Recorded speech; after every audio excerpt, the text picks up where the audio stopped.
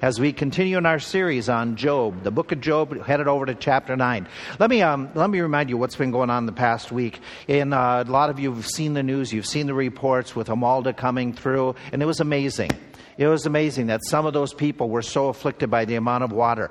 Reading and seeing and hearing about those individuals who had downpours and downpours and downpours, that within a 32-hour period, 40 inches of rain in some of that region. Just amazing. And some of them, if you watch some of the news, they were interviewing and they were saying, we just wish it would stop. We wish it would stop. We wish that the that the rain would stop because of all the flooding. I can't help but think that maybe Job in the course of one of his conversations isn't thinking that same type of thing. Lord, stop the rains of all these sufferings. Stop the showers of not blessings, but the shower of all these difficulties. Please, please, please stop it. And he doesn't say it that same way, but he says it quite frequently where he says, man, this is just overwhelming me. To just give Job a break, so to speak, let's keep this in mind. Job had it much worse than most of us. Okay, Job is suffering, his pain, his agony. He doesn't have the medical attention. He doesn't have all those things that we have at our disposal. He's going through the physical ailment. He is going through loss. You and I, a loss of one family member is just absolutely devastating, and it's true for anyone. Job's is complicated and compounded by multiple individuals, loss of his job, loss of everything. So he is at a different level of torment than most of us are. And with that in mind, we have much more than he has. Okay, he had much less than we have. Job, at the time that he's living, Job doesn't have the written Bible like you do. If we understand the history of Job and the timing of Job, Job is probably pre-Moses, which means he doesn't have any recorded scripture at that point. And so he's got very limited understanding and knowledge. He doesn't have a complete Bible. You do. He doesn't have that revelation about God that you have. Okay, he's going by tidbits of understanding that God may have revealed, that was passed on, but you have so much more about the God and the way God works and how he works. You have the indwelling Holy Spirit. Job didn't have that. You have that idea of instructing and teaching and generation after generation of understanding doctrine and having that developed. Job wasn't in that spot. He couldn't stand on a lot of people's shoulders to be able to grow. And he was in some of that first level of understanding of doctrine, that first level or layer of individuals doing study. So you and I have a much better concept, understanding, a handle on a lot of things in life. And even then, with all that we have that is so much more than Job, do we find ourselves confused at times?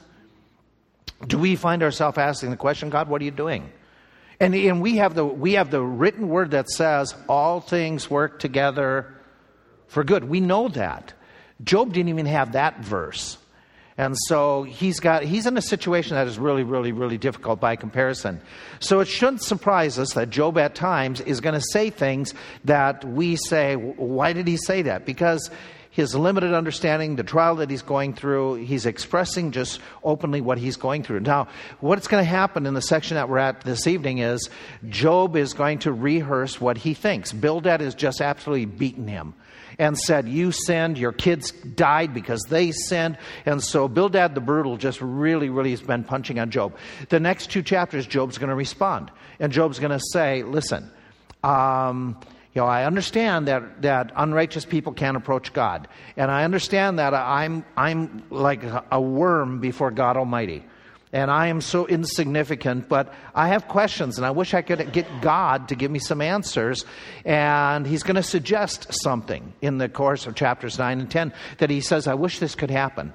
And yet he's going to contend. He's going to say, I don't know of any known sin that I'm harboring in my life. I don't know why it would be that God has turned against me.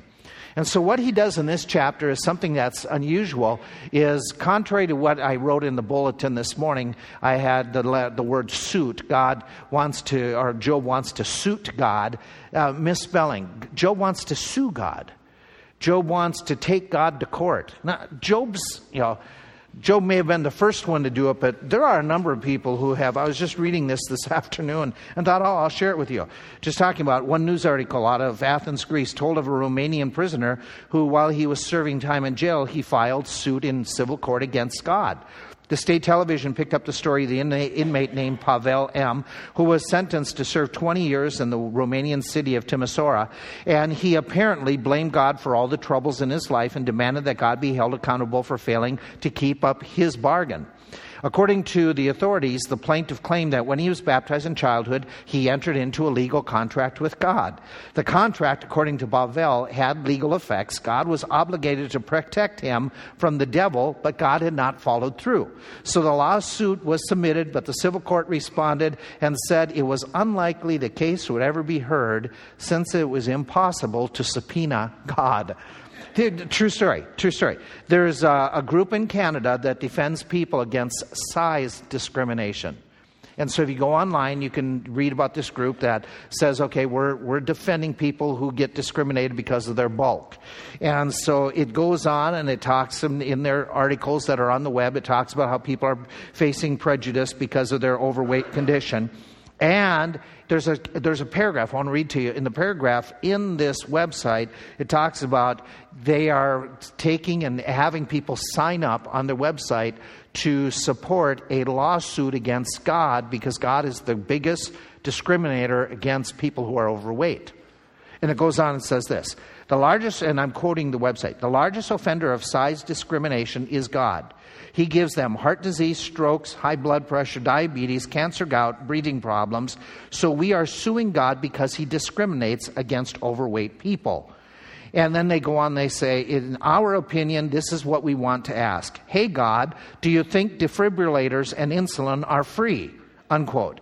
And then down below, there is a place that it says, join our class action suit against God for the burden he is placing on the healthcare system against overweight people.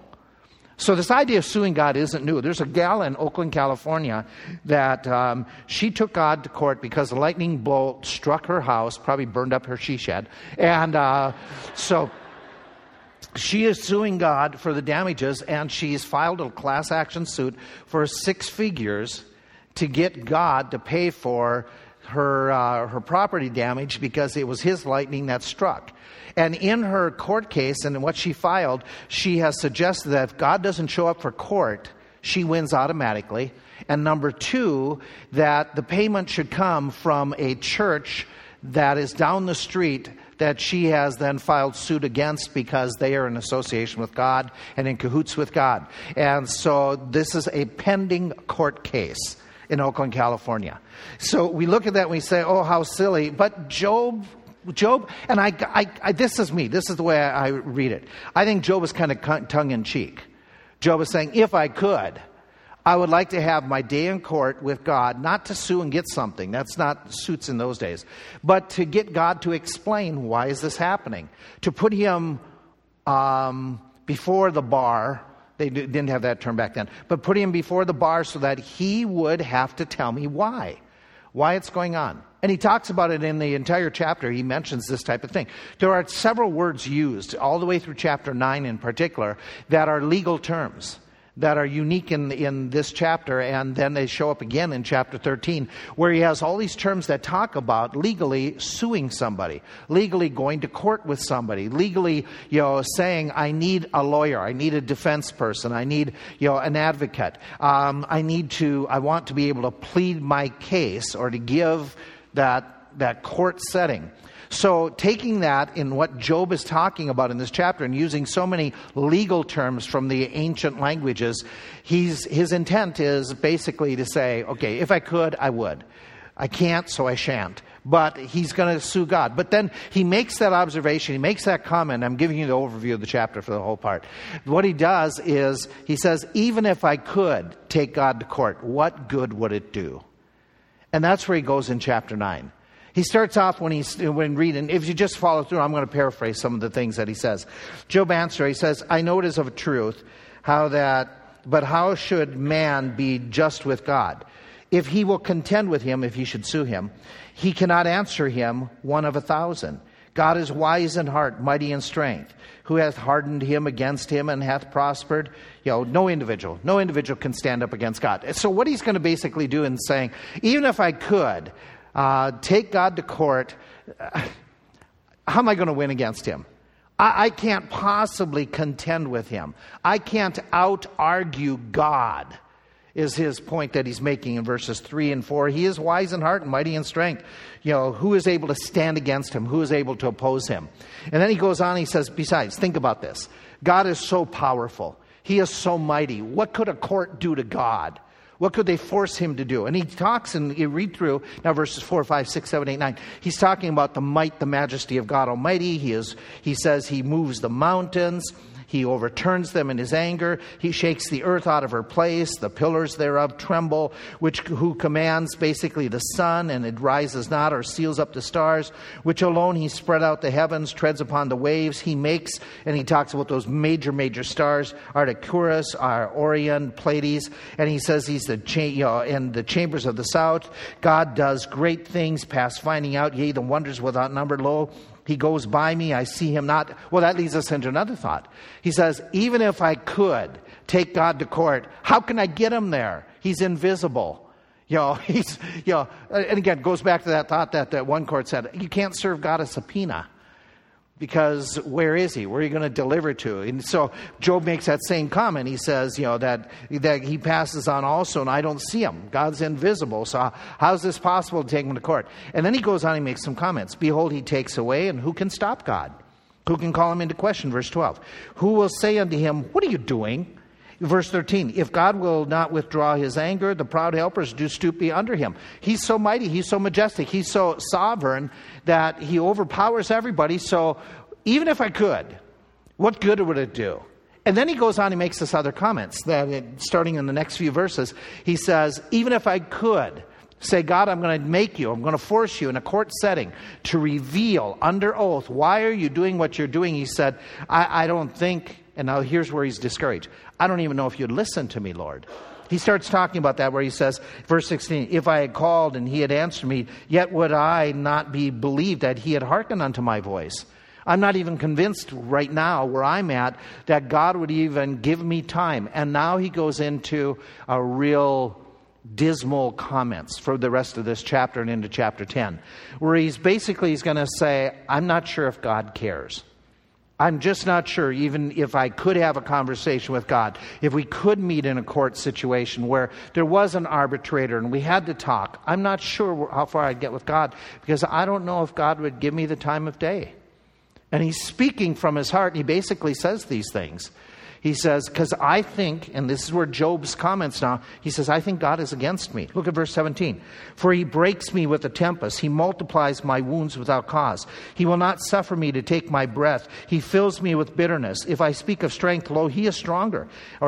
And if of judgment, who shall set a time to plead? He goes on, if I justify myself, mine own mouth would condemn me. If I say I am perfect, it shall also prove to me I'm perverse.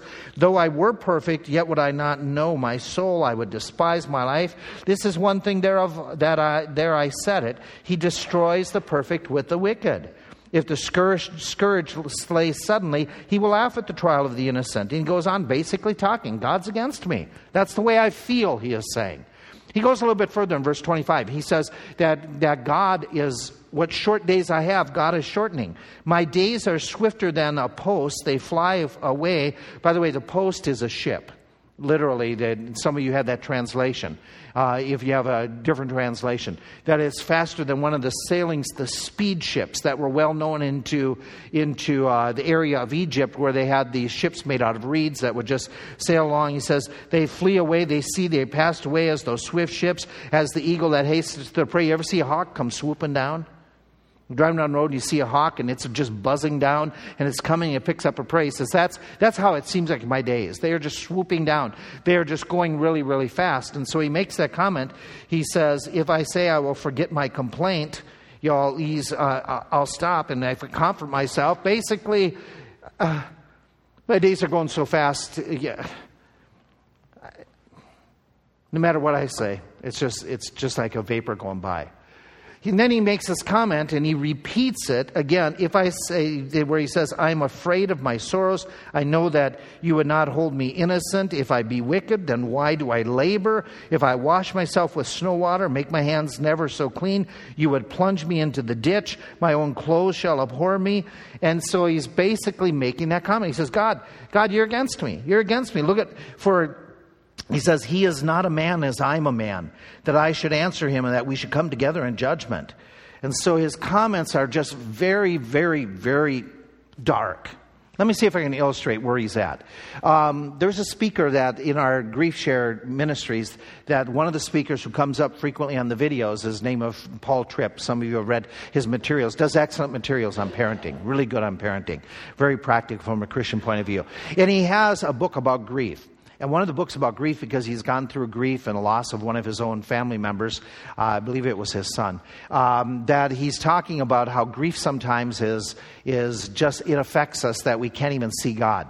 And he makes an illustration. He says it's like going into a basement, and you have just those small little windows that are inside the basement.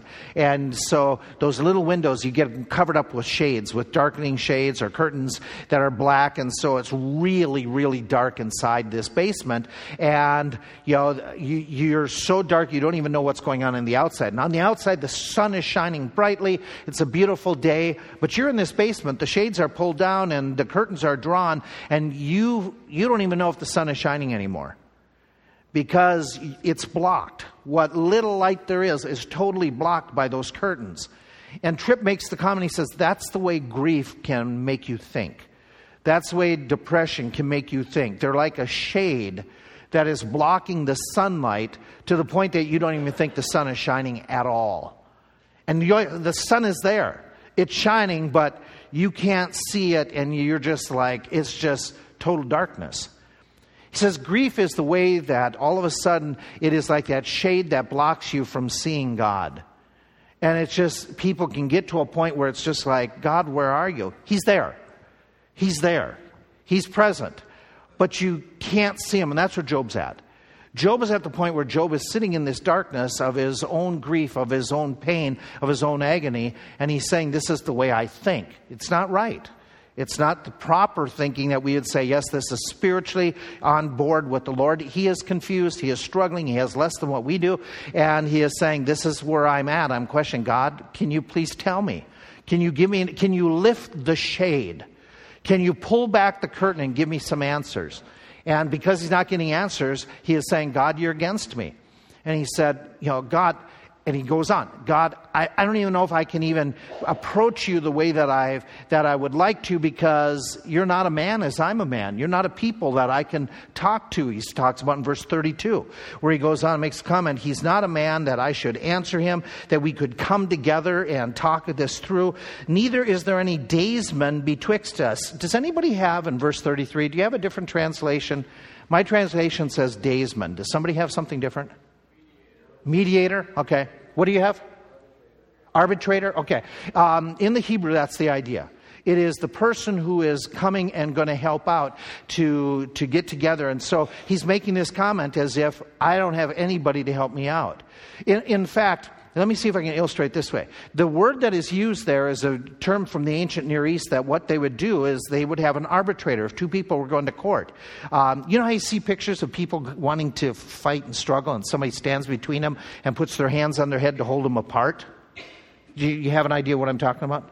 Okay, you're holding two little kids apart and they're swinging fists, Literally in that, the word that is used here is for somebody that's having their hands on their heads, but it's not because they're trying to keep the people apart. And they would do this in some of that ancient culture, is the arbitrator would come up, and at the beginning he would put his hands on the heads of the two different people.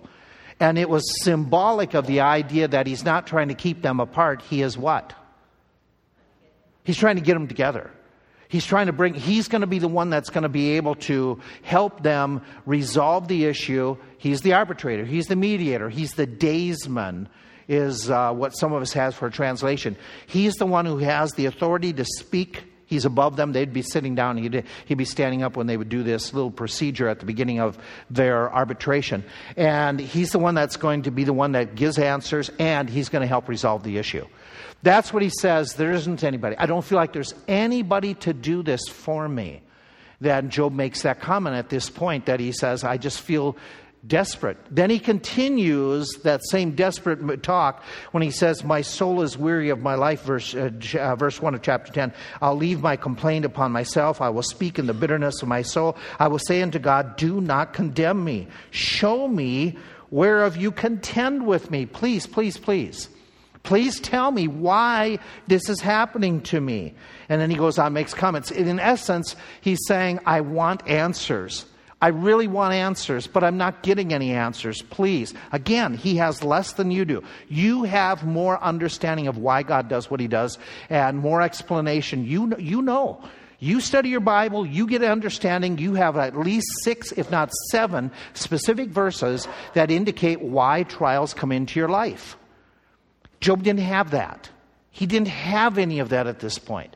And so he's struggling, he's stumbling. And then he goes on, he makes that same comment, develops a little bit more. Have you, God, have you eyes of flesh? Do you see as man seeth? Are thy days as the days of a man? Are your years as man's days? And he goes on, that you inquire after my iniquity and search after me, for thou knowest that I am wicked. And he goes on, he's basically saying, God, you're not like me.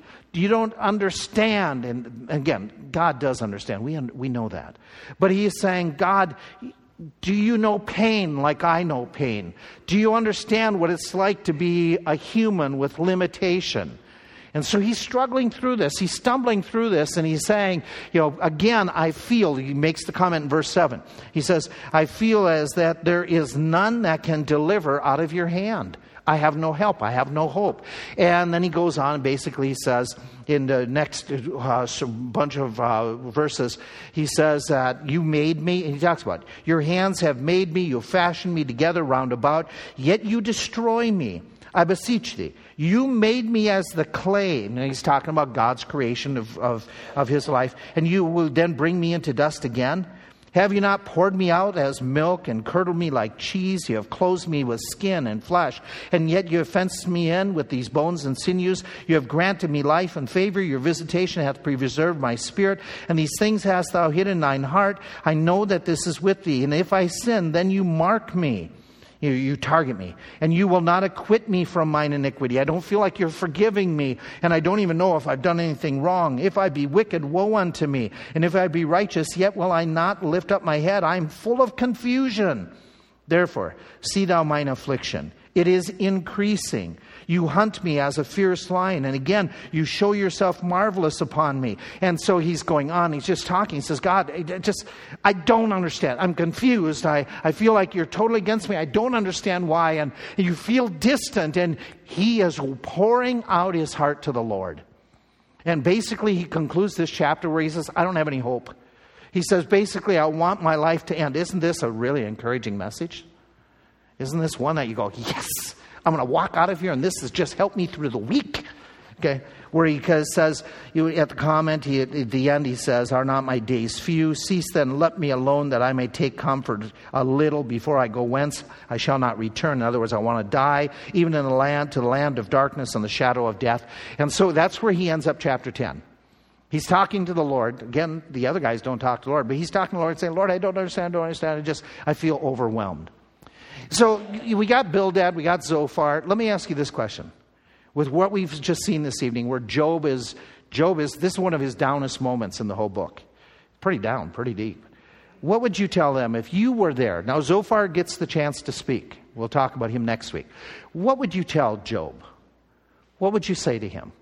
What would you tell somebody who's down? Job has already said, God, I don't know if you understand, because you're not human like I'm human. And so, God, I don't know if there's a redeemer or somebody who is a go-between. Aren't we blessed to have the answers to all that? I mean, seriously?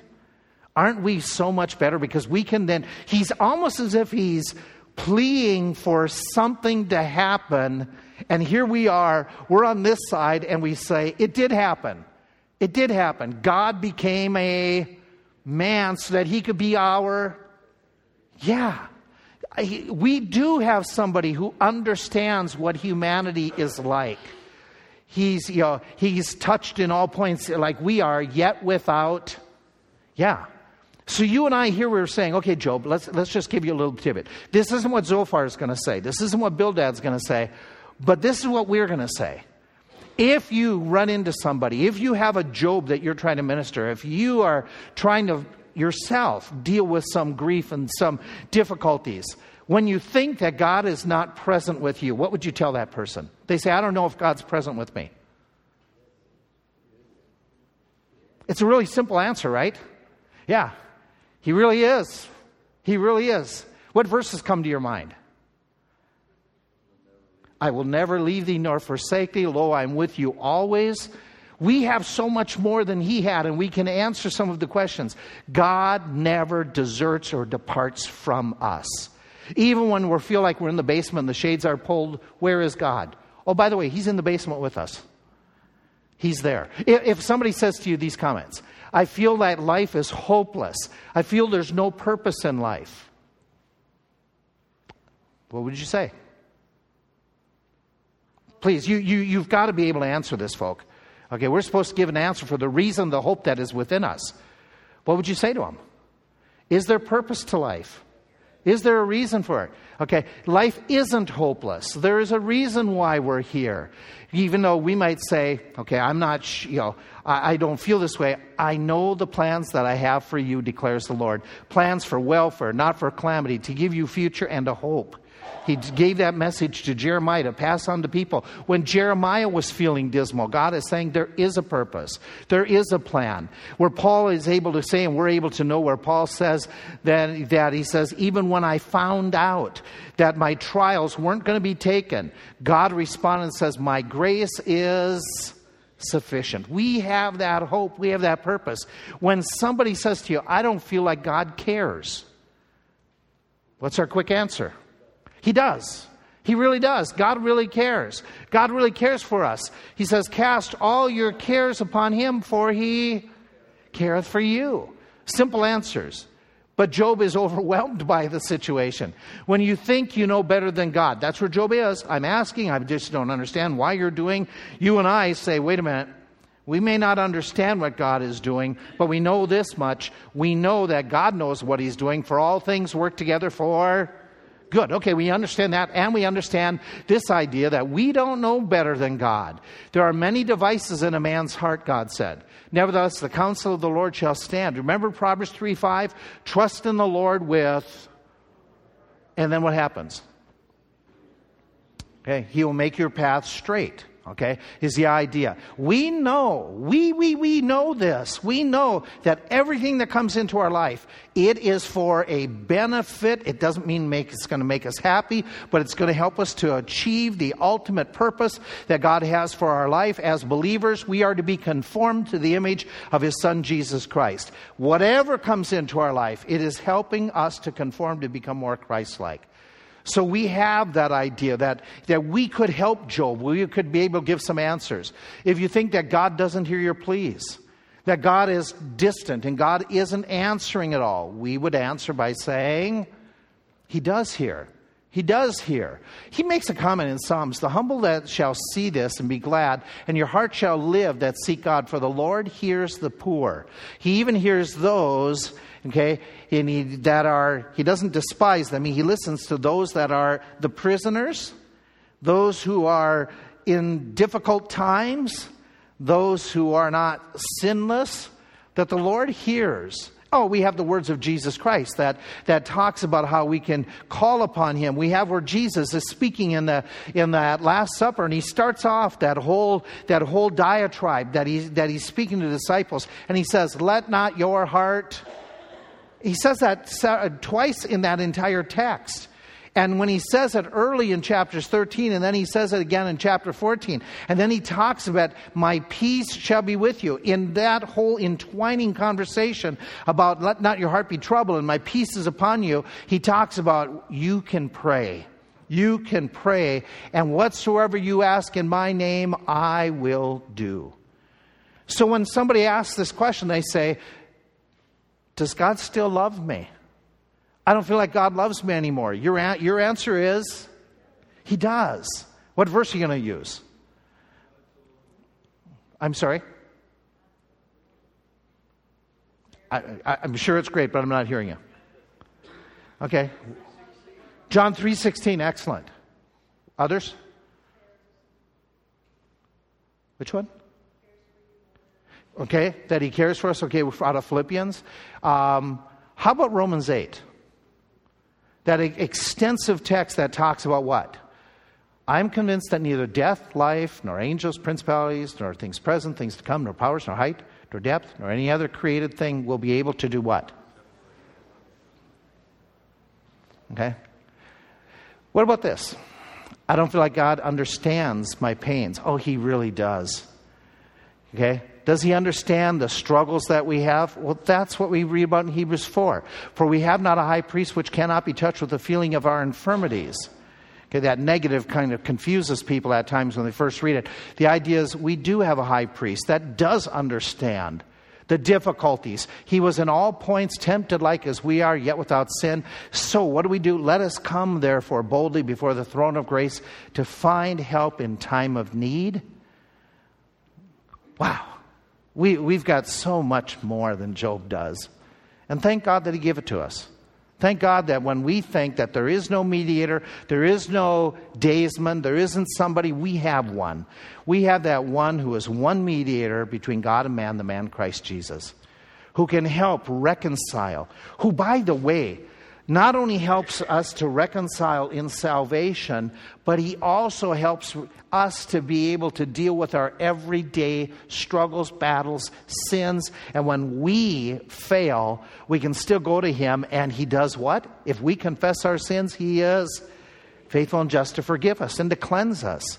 That Jesus keeps on being our mediator between us and God.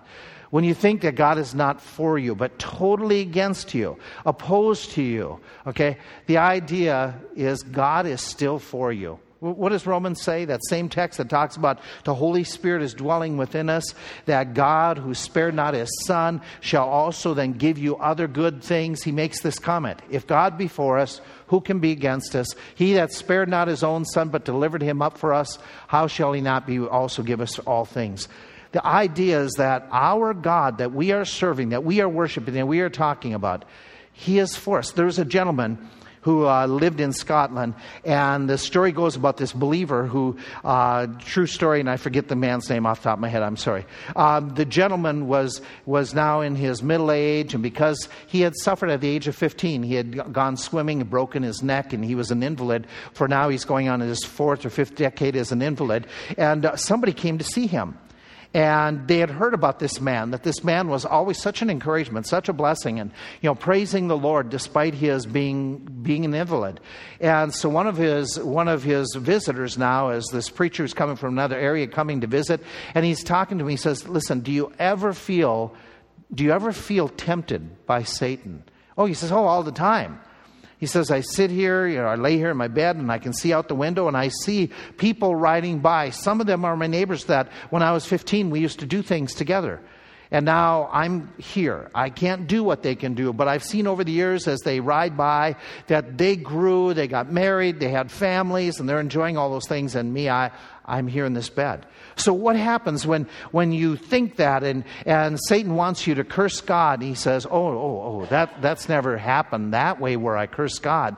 He says, I always take them, take Satan, that is, I always take him to some songs or some scripture that talks about Jesus dying on Calvary for me to have forgiveness. And he says, I am just absolutely convinced God loves me so much that despite being an invalid, Jesus Christ died and gave me forgiveness. He says, the big picture is this is only temporary, but God has given me eternal forgiveness. He's got it right. He had it absolutely right in that portrait. There's a man who, his name is up there, Matheson. He was growing up there in Scotland as well. And when he was a young man going to school, they told him that he was having eye problems and there was limited what they could do. And so when he graduated from some of his understudies, he wanted to continue after his college education to go into seminary.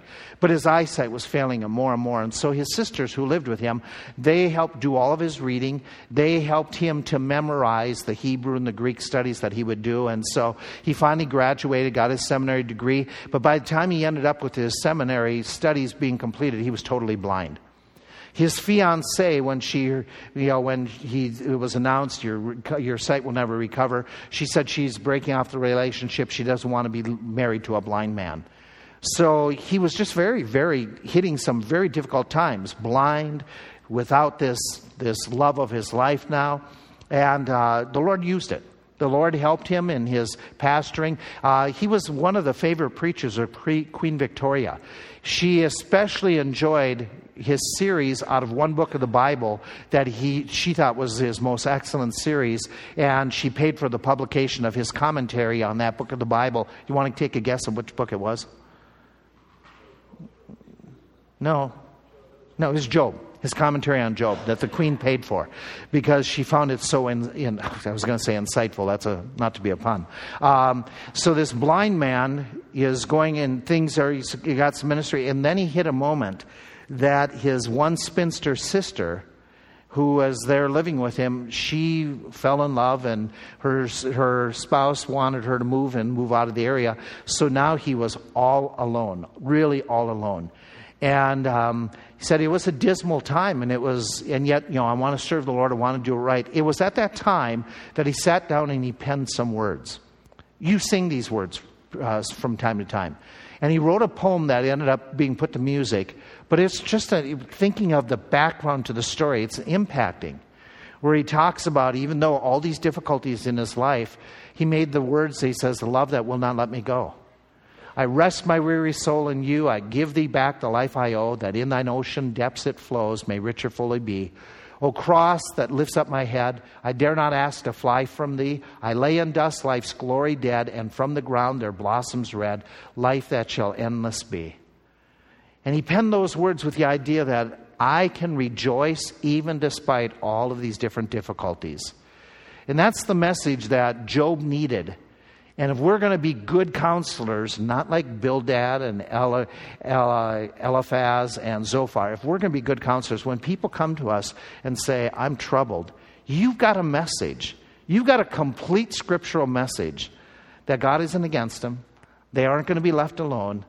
That He is going to help them. When you feel those moments that Job feels, the Lord hasn't made no mistakes. And when you say, God, I would just like to answer, you've got His Word. And you can have your day of talking with Him and getting answers out of His Word. And it doesn't mean all the pain goes away, but it helps you to just get better handle on what is happening in your life. That Job is going to get a better handle. He's going to get it together. Even his emotions, it's going to all gel together and give him assistance. But this is where he's at. He has much less than we do, while he has much more than we do. We can learn. Job, you kind of predicted you needed this. God gave it, and we're the ones that are the beneficiaries. I'm glad I live today. I'm glad I live with full Scripture. I'm glad that I don't live back where Job did. And yet, I really appreciate Job being as authentic with the Lord, and it's good for us to realize that believers can hit those moments. The answers come by just being persevering and going to the Word and talking to the Lord. And when you do, God gives us answers, gives them in the Word.